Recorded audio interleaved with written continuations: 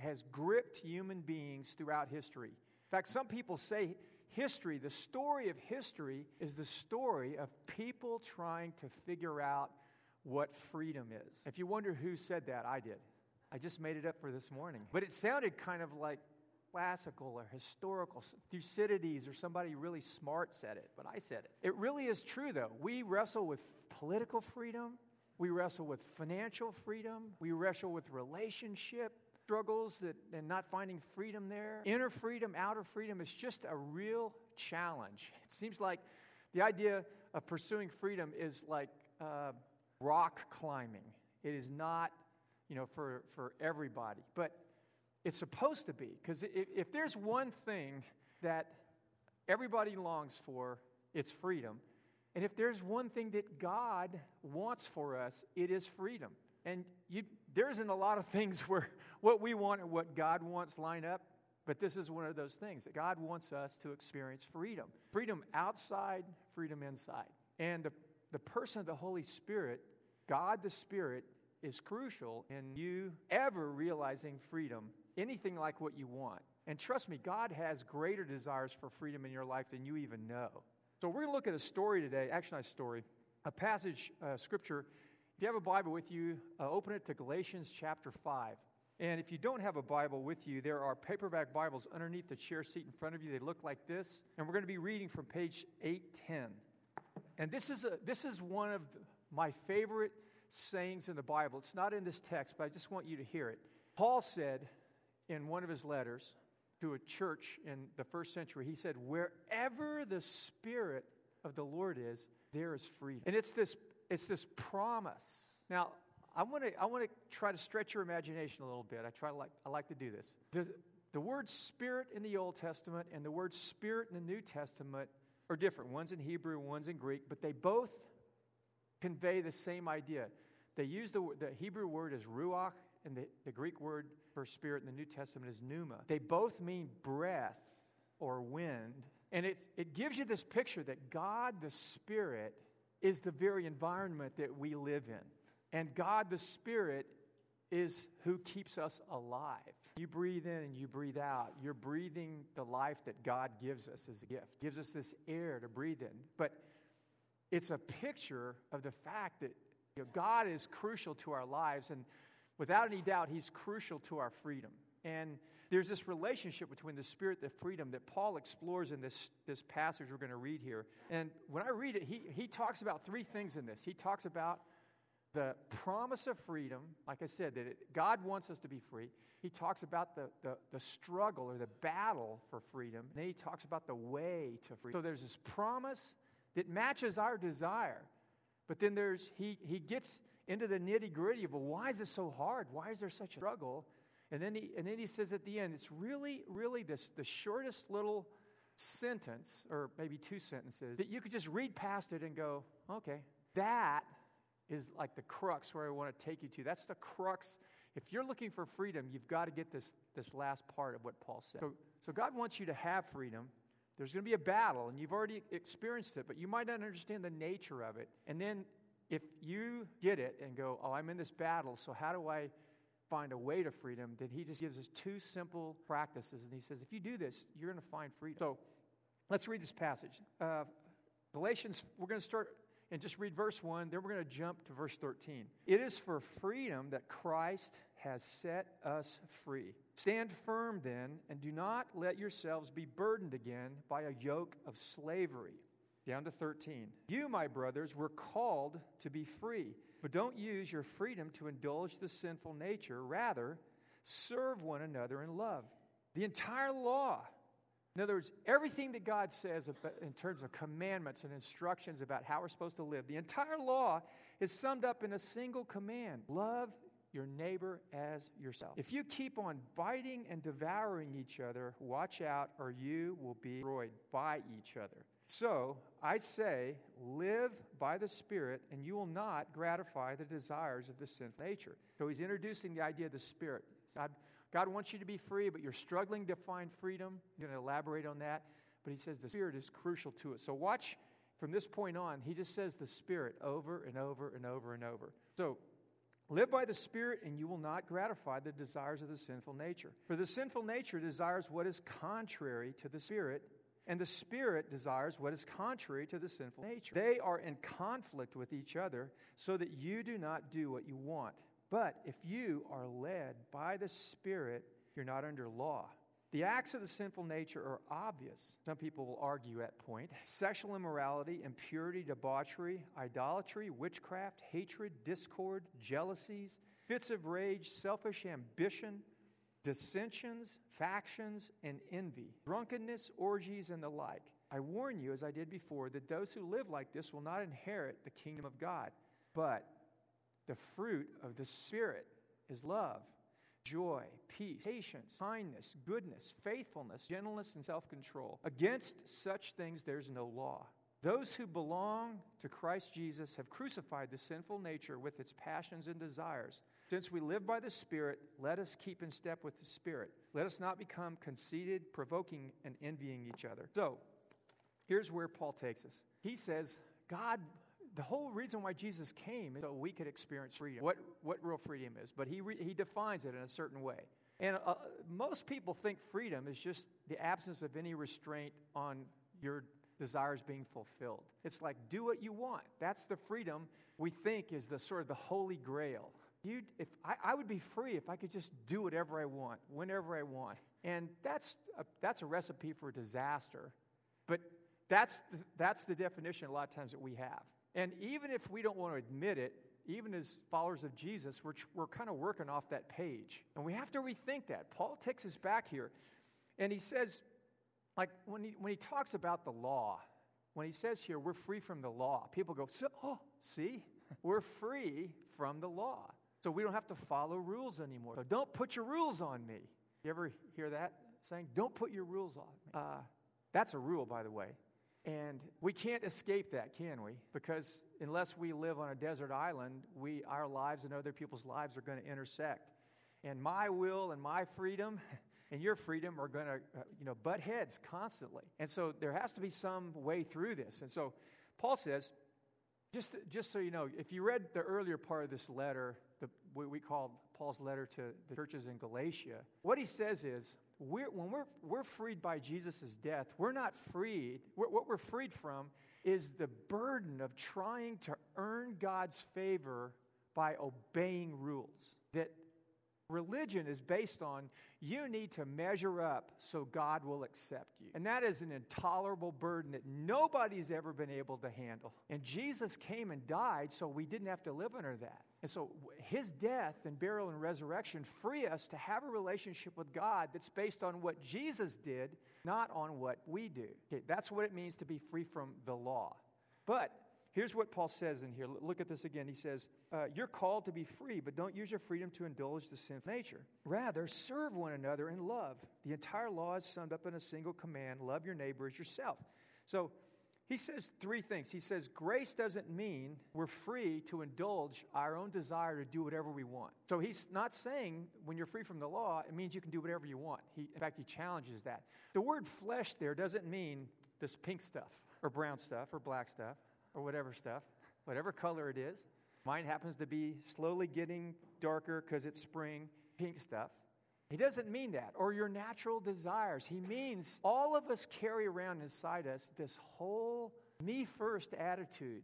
In fact, one person said that if you could describe our nature, it would be that we are bent in on ourselves. And that what it means to follow Jesus is that we bend away from ourselves and up to him and say, I'm going to look to you, and my orientation is in pleasing you and not pleasing me. That's what conversion is. And so grace doesn't mean that we're free, he says here, to take advantage of each other. Instead, he says we're supposed to serve each other out of love, because love defines the law, loving your neighbor as yourself. And grace doesn't mean, he says, we're free to disobey God. So we're not under law as a way to earn favor with God, but we're under the obligation of love because we've been loved. He loves us, so we learn to love out of the experience. And so grace gives us the freedom, and you hear me say this all the time, it gives us the freedom to love others well. That's what grace gives us the freedom to do. That real freedom is the ability to live as you're meant to live. And we're meant to love one another. We're not meant to compete with one another. And I mean, in this way of two dogs and one bone, right? That's a picture of very unhappy marriage, by the way. Two dogs and one bone. We're just back and forth. And we're like that with each other. It has nothing to do with marriage, just human beings. We just think, oh, there's limited resources and there's no God. In fact, I have to have everything I need when I need it. In fact, I needed it yesterday. And then we just enter in this tug of war in life, and it's so draining. And Paul says that's not loving well, and that's not what freedom is. That God, when God comes into the equation, it just changes the equation completely. It adds a variable that changes everything, the value of all the other factors in the equation. So if freedom is loving other people well, he says, though, as you picked it up when I read it, he said, we have this struggle inside us. It's inside you and it's inside me as followers of Jesus. We experience a struggle. I used to, before I met Jesus, there were things that bothered me, but there were things I did that didn't bother me at all. I just did them and I was just happy as a clam. And then when I met Jesus, all of a sudden, it's like I grew a conscience. Anybody else ever experienced that? And I don't mean I didn't have any conscience before, but when you invite Christ into your life, the Spirit comes in your life. And like the conscience level, it goes off the chart. And whatever I gleaned about life and how I should live was multiplied many times over. And it wasn't like I just learned a lot of new things in terms of moral training. It was like all of a sudden my conscience just grew to a degree that I'd never thought about before. I felt pangs of guilt about doing things that it never in my mind were wrong before. And it was because someone had taken up residence inside me who had a perfect conscience, and they were letting me know what I was doing was violating the way I should have lived the voice of the Holy Spirit started awakening my conscience and introducing what love was to me in a way that I kind of thought, oh, I'm a loving person. Doesn't everybody try to be a loving person? I was a selfish person. I'm still a selfish person. That's the point he says in there. I'm a forgiven person now. I have a new relationship with God, but my whole history of doing things my way is still embedded in my body. And I carry it around with me, and those desires are there. Let me tell you something. I was down by the campus last night. Bethany, my youngest daughter just turned 30. A long time ago, I remember being 30. It was a long time ago. But I was walking along. Someone rolled down a window, and I got a whiff of something. It smelled really good. It'll always smell good. You know what I mean?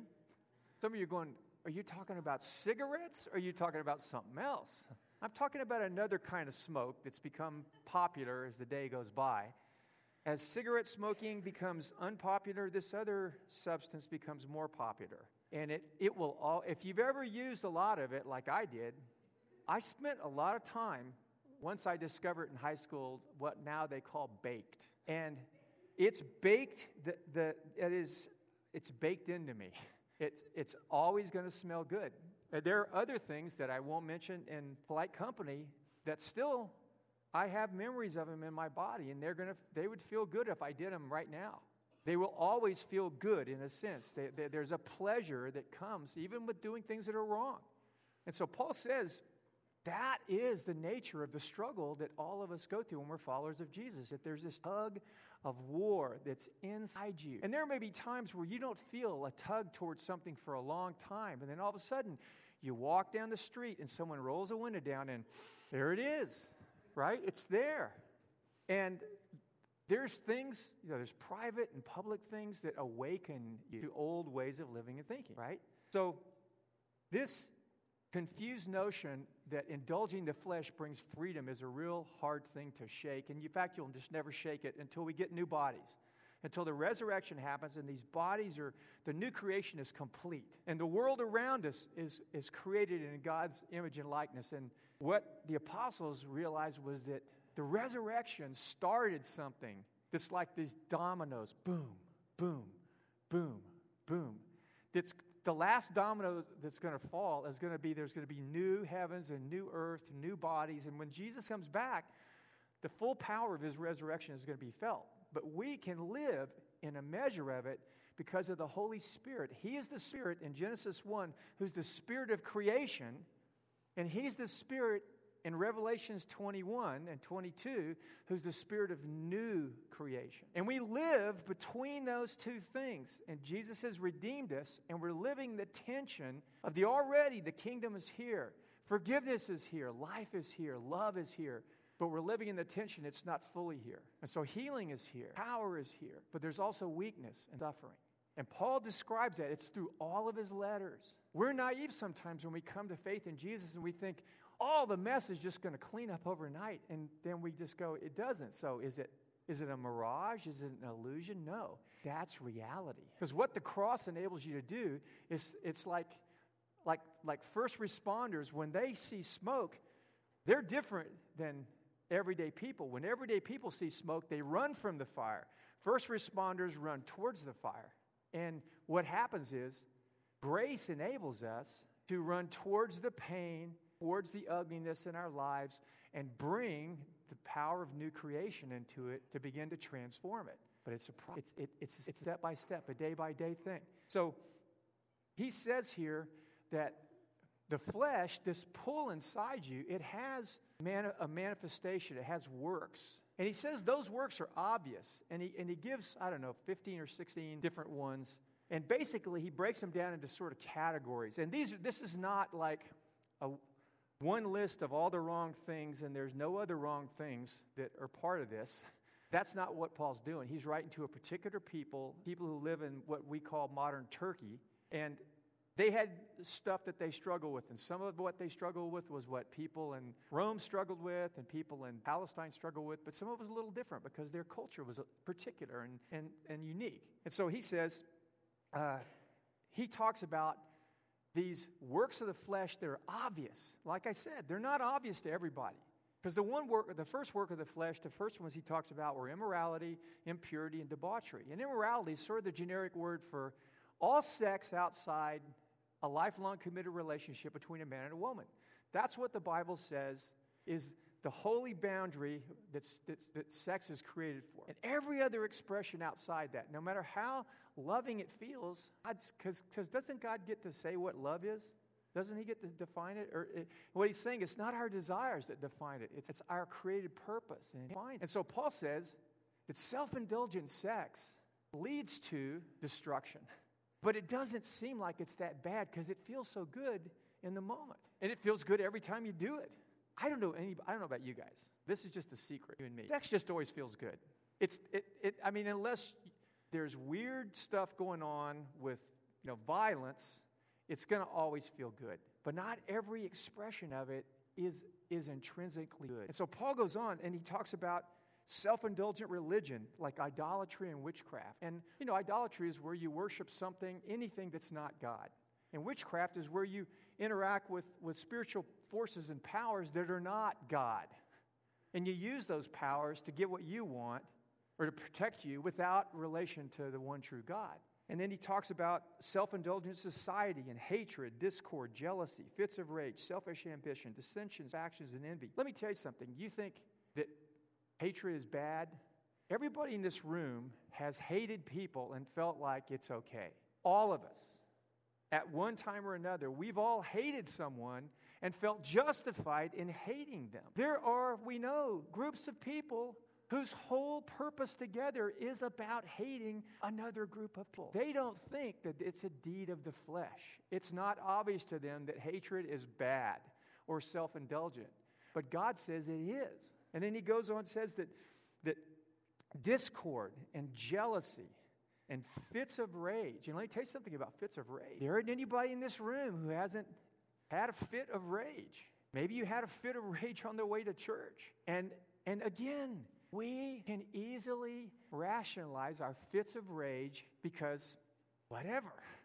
Now, and as I've often said, the Bible says, be angry, but don't sin. So there is holy anger, and there's unholy, destructive anger. And so Paul says, not everybody recognizes it. And there's a part of you that will say, when you feel that volcanic fit of rage blowing up, I am freaking justified to be this freaking angry, right?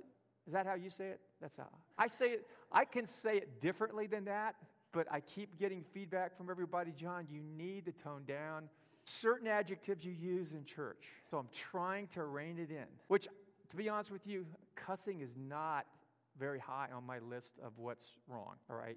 I really don't.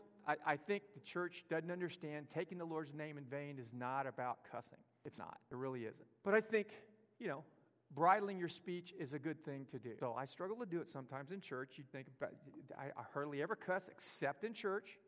Ask my wife and kids. But it is so easy to think what you're doing is justified because self-indulgence, doing what I want, it just colors everything. Think about what our society is suffering through with the political divide that we have. Paul says here, dissensions and faction. That fits in that. It just fits right in it. And don't you feel justified sometimes when you're on Facebook and you write those crazy things that I see you write? I've written a number of people in our church privately because I don't write it. I said, what in the are you saying on you're a follower of Jesus? Don't talk like that. That is a faction. I don't mean you can't have opinions, but again, it's a work of the flesh. And it's so hard to see that it's our flesh that's inflaming. But what he says is, he gives two little warnings that he says, in this real descriptive language, Paul says, if you keep on biting and devouring each other, watch out or you will be destroyed by each other. Do you feel like a lot of our exchanges look anything like loving well? And they're just making everybody closer. We all just want to put our arms and just, start moving in unison. I don't think so. This is what the self-indulgent spirit does, and it's always at work in us, even as followers of Jesus. Even with the Spirit in there. And the Spirit, if you'll listen to him, he will pull you away from that. You will feel a check if you start asking God to awaken your conscience. You will begin to feel a check when you start to go, you read something and you go, and you feel the blood pressure rise. They're attacking my man. They're attacking my people. Just scorched earth Facebook post, right? I mean, the sound effects as you write are boom, boom, it's like the old Batman series, biff, bam, and there's blood coming out of your computer screen of the people you've just maimed and mauled verbally. And you read friends' Facebook and you feel like that, like, just like you're just getting punched. That is not the Holy Spirit. It's not. And I know I beat up on this, so I'm going to stop. I've said it before. Steve Hamrick, when you hear this, I want you to edit that out of the tape. Here's another one, self-indulgent abuse of alcohol, and I put in there other substances. I've said a lot about this before, so I'm just going to pass it. Stop getting drunk. Just stop. Stop. It's like my parents used to say, nothing good happens. Typically, when you're a teenager, after about 11. Nothing good tends to happen after about the third drink. Sometimes way before that. Just stop doing it. I can't tell you how much trouble I got into. I didn't drink alcohol. Like I said, I did that other thing. And most of the stuff I got into that my parents told me not to do, I got into when I was in that baked condition. Because God isn't against crushed, fermented grapes. You understand? He's against impairment. When you're impaired, you do stupid, you know what? There it is. I didn't say it, but you know what I meant. Don't you do stupid stuff when you're impaired? So stop being impaired. It's self-indulgence. And you are biting and devouring other people when you do it. Some of you are really ugly drunks. I'm saying that seriously. You are. I'm around you when you're drunk, and you're not in any way near the best version of yourself. And you're not going to stop doing that unless you hear this and you realize, cannot do this anymore. I'm serious. And our culture is just, I was down the short north. You can't sneeze. You sneeze and you sneeze on 10 bars. And our culture is in that place again where drinking is just like, if you don't drink, you don't drink. I just walk around with a can of pop or a drink in my hand, and people, or if I don't have it, here, have a beer. I don't drink, and I don't smoke pot anymore either. So if you wonder, I don't. Just some of you are asking that question. I'll just answer it. But you don't drink here. You need to, and I go, no, I don't drink. Why don't you drink? What's wrong with you? I don't know. I can't handle it. I can't handle it. My family, I come from a family of alcoholics. I don't even want to get started on the train, right? I just don't. I'm a pastor too. It's really bad when your pastor is a drunk. It is. It's just true. And so I don't want to be a bad pastor. So Paul says, and that's not it, just those little categories. He says, and the like, meaning there's lots of other ways of self-indulgence that aren't in the list. And he's just saying, he warns us that will keep you from the kingdom. Keep that in mind, okay? Now, what the Spirit desires in us, because it says the Spirit has desires. He's God in us. He's a person, and he has these desires. And these desires work in our heart, and they pull us toward loving well. So the fruit of the Spirit in us is love, joy, peace, patience. And really, simply what these are is they're the expressions of loving others well. And he says that the Spirit, if we will learn to walk in the Spirit, that we can grow in loving others well. And we won't bite and devour each other, and we won't destroy each other. Isn't that sound like a good outcome? So if the Spirit imparts these desires in us, it's a gift. We're not just trying to white it through life. That there is life in us in the Holy Spirit that if we will engage him, actually, if we'll do two things, I'll show you that. We'll do two things. We will experience the Spirit loving well through us. Now, we have a role in it, and the role kind of has sort of like two sides of a coin. Now, I'll show you what those are. So the way to freedom through God's grace is, Paul says, and look at verse 24, those who belong to Christ Jesus have crucified the sinful nature with its passions and desires. And since we live by the Spirit, let us keep in step with the Spirit. So he says, followers of Jesus do two things. They crucify the flesh and they walk in the Spirit. Now you may say, well, I don't know if I understand what those are. And if I don't do those things, does that mean I'm not a follower of Jesus? I would say maybe.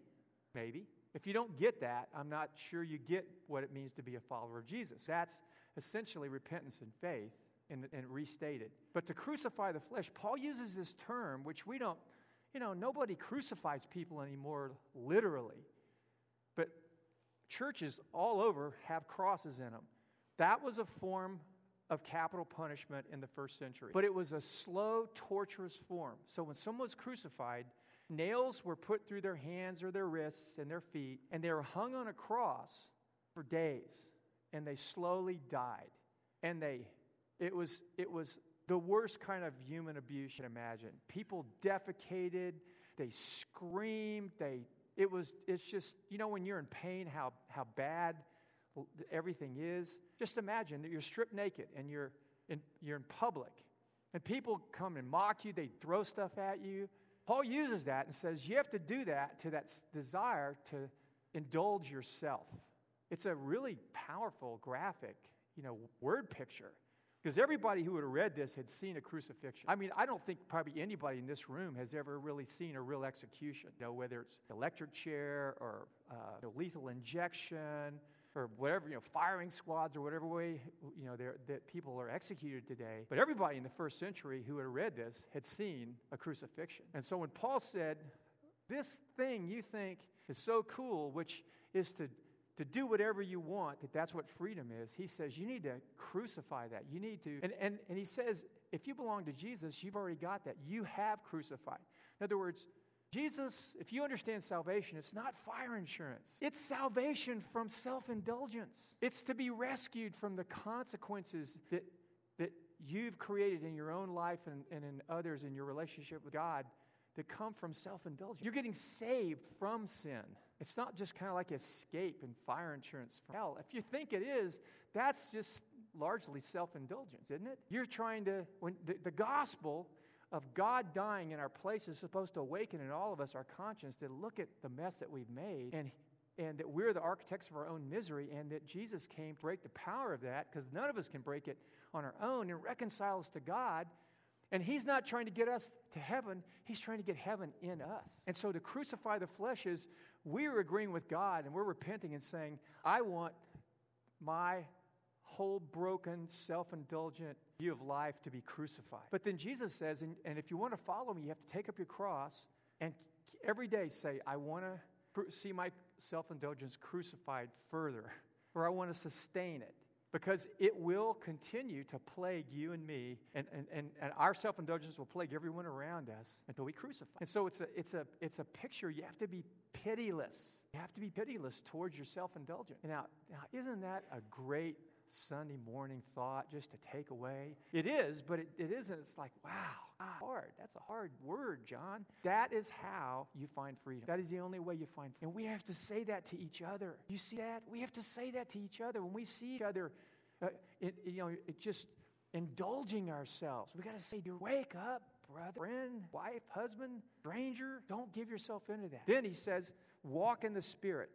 Follow the Spirit as a way of life. And so he uses two words, walk and live, and one means that we have to passively yield to the Spirit's promptings. And he uses a word that would describe what happened when wind blew into a ship's sails, and what happened when a shepherd whistled and called the sheep to follow him. And it's this picture that the Spirit has these desires. They're powerful. You can feel goodness from God blowing into your soul from the person of the Holy Spirit. That God himself, God who is Spirit, he comes into our spirit, and our person inside us feels goodness. It's palpable. A desire can begin to, like the wind fills the sail of a ship and moves it forward. We, with God's presence, can feel that. We have to yield to that. But then he uses another, this is the two sides of the walking in the Spirit, is we yield to that, but then we actively cooperate with it, that we say yes, and it becomes a way of life. And the truth is, when you sin, it typically feels really good for a while, but there's a diminishing return over time. When you begin to follow Jesus, it feels good in the beginning, but it doesn't match how good some of the other stuff felt. It just doesn't, right? I mean, can we be honest here? Don't tell all the people we're trying to get in here that, because they want a big payoff right off the bat. But the truth is, over time, what feels good, feeling good less and less and less, and you have to do more and more of it to try to get the same charge. In the kingdom, though, it starts off, and there is real power and goodness and joy and love, but it increases over time. There's a therapeutic dose that builds up in your body, as they say in medicine, that begins to have more and more of an impact. And so, here's how you can do this in real time. Adam, coming up. We can't trust our deepest desires. We can't trust our deepest desires and follow them, and they won't reliably lead us in a good direction unless we do this. We can't trust these deepest desires until we wholeheartedly surrender those deepest desires to God's deepest desires for us. If you surrender your deepest desires and say, God, give me your desires. I yield my desires to the Spirit's desire, your good desires. Until you do that, you can't trust your desires. You can't. But when you do that consistently, day in and day out, your desires start becoming transformed into His good desire. And then you can begin to trust the desire of your heart. And you can begin to ask God to fulfill the desire of your heart, because the desire of your heart is being changed little by little. And there's even a psalm. Some of you go, where's that in the Bible, John? Where's that in the Bible? Well, it's like 300 places, but one of the most famous is, delight yourself in the Lord, He'll give you the desire of your heart. This is what it means to walk in the Spirit. You yield your desires to Him, and then He imparts His good desires for you and for others to you, and then your heart starts changing, and you live more and more unself-conscious and free. But you can't live in that freedom unless you crucify the flesh and you yield your desires to Him, and then walk in the Spirit. Let the wind of the Spirit. So spiritual disciplines are part of the way we do that. Okay, there's a whole range of spiritual disciplines: reading the Bible, fellowship, sacrifice, chastity, giving, forgiving, all kinds of things, hospitality. But one of the ones that we've learned in the Vineyard movement is worship. Is this powerful spiritual discipline that when we do it shoulder to shoulder and face to face, we experience this dynamic of when we come to God and we surrender ourselves to Him, His good desires begin to just wash over us and fill us. And this little by little, glory to glory, strength to strength, faith to faith, thing starts happening. But this is part of why Christians gather, and they have a rhythm of gathering. That every 7 days, Christians and God's people throughout history, the Jewish people, have met at least once a week, not more. And they meet side by side, and they meet face to face, and almost always they worship God. And you worship God by acknowledging all His goodness and glory and being grateful and thanking Him for His goodness that you see in other people. Because when you affirm other people, you worship God because you're saying there's something of God's goodness in Diana. And I want to acknowledge that verbally. There's something of God's goodness in Cora. That gives God worship. And then God's presence starts coming, and the wind starts blowing in your heart. And the change starts happening. And probably most of us here have expected, but it's something we're meant to do as a rhythm of our life. Because we move away and in our workaday life, and we're bombarded by a system that says, indulge yourself. Indulge yourself. You deserve it. And it's like, shoot yourself. But the world says it's so persuasive, doesn't it? It's so persuasive. It makes so much sense when you're like in wash in it. We have to come together and we have to choose to cry out to God and say, God, reorient me. And then begin to worship Him. And when you sing, it goes past your rational mind. It goes into deep parts of you that thinking will never change. So we're going to sing that little simple song we sang, You're a Good, Good Father. I just want you to stand with me. We're going to close this way. I want to ask you to just do what I just said. Surrender your desires to the one who has desires for you.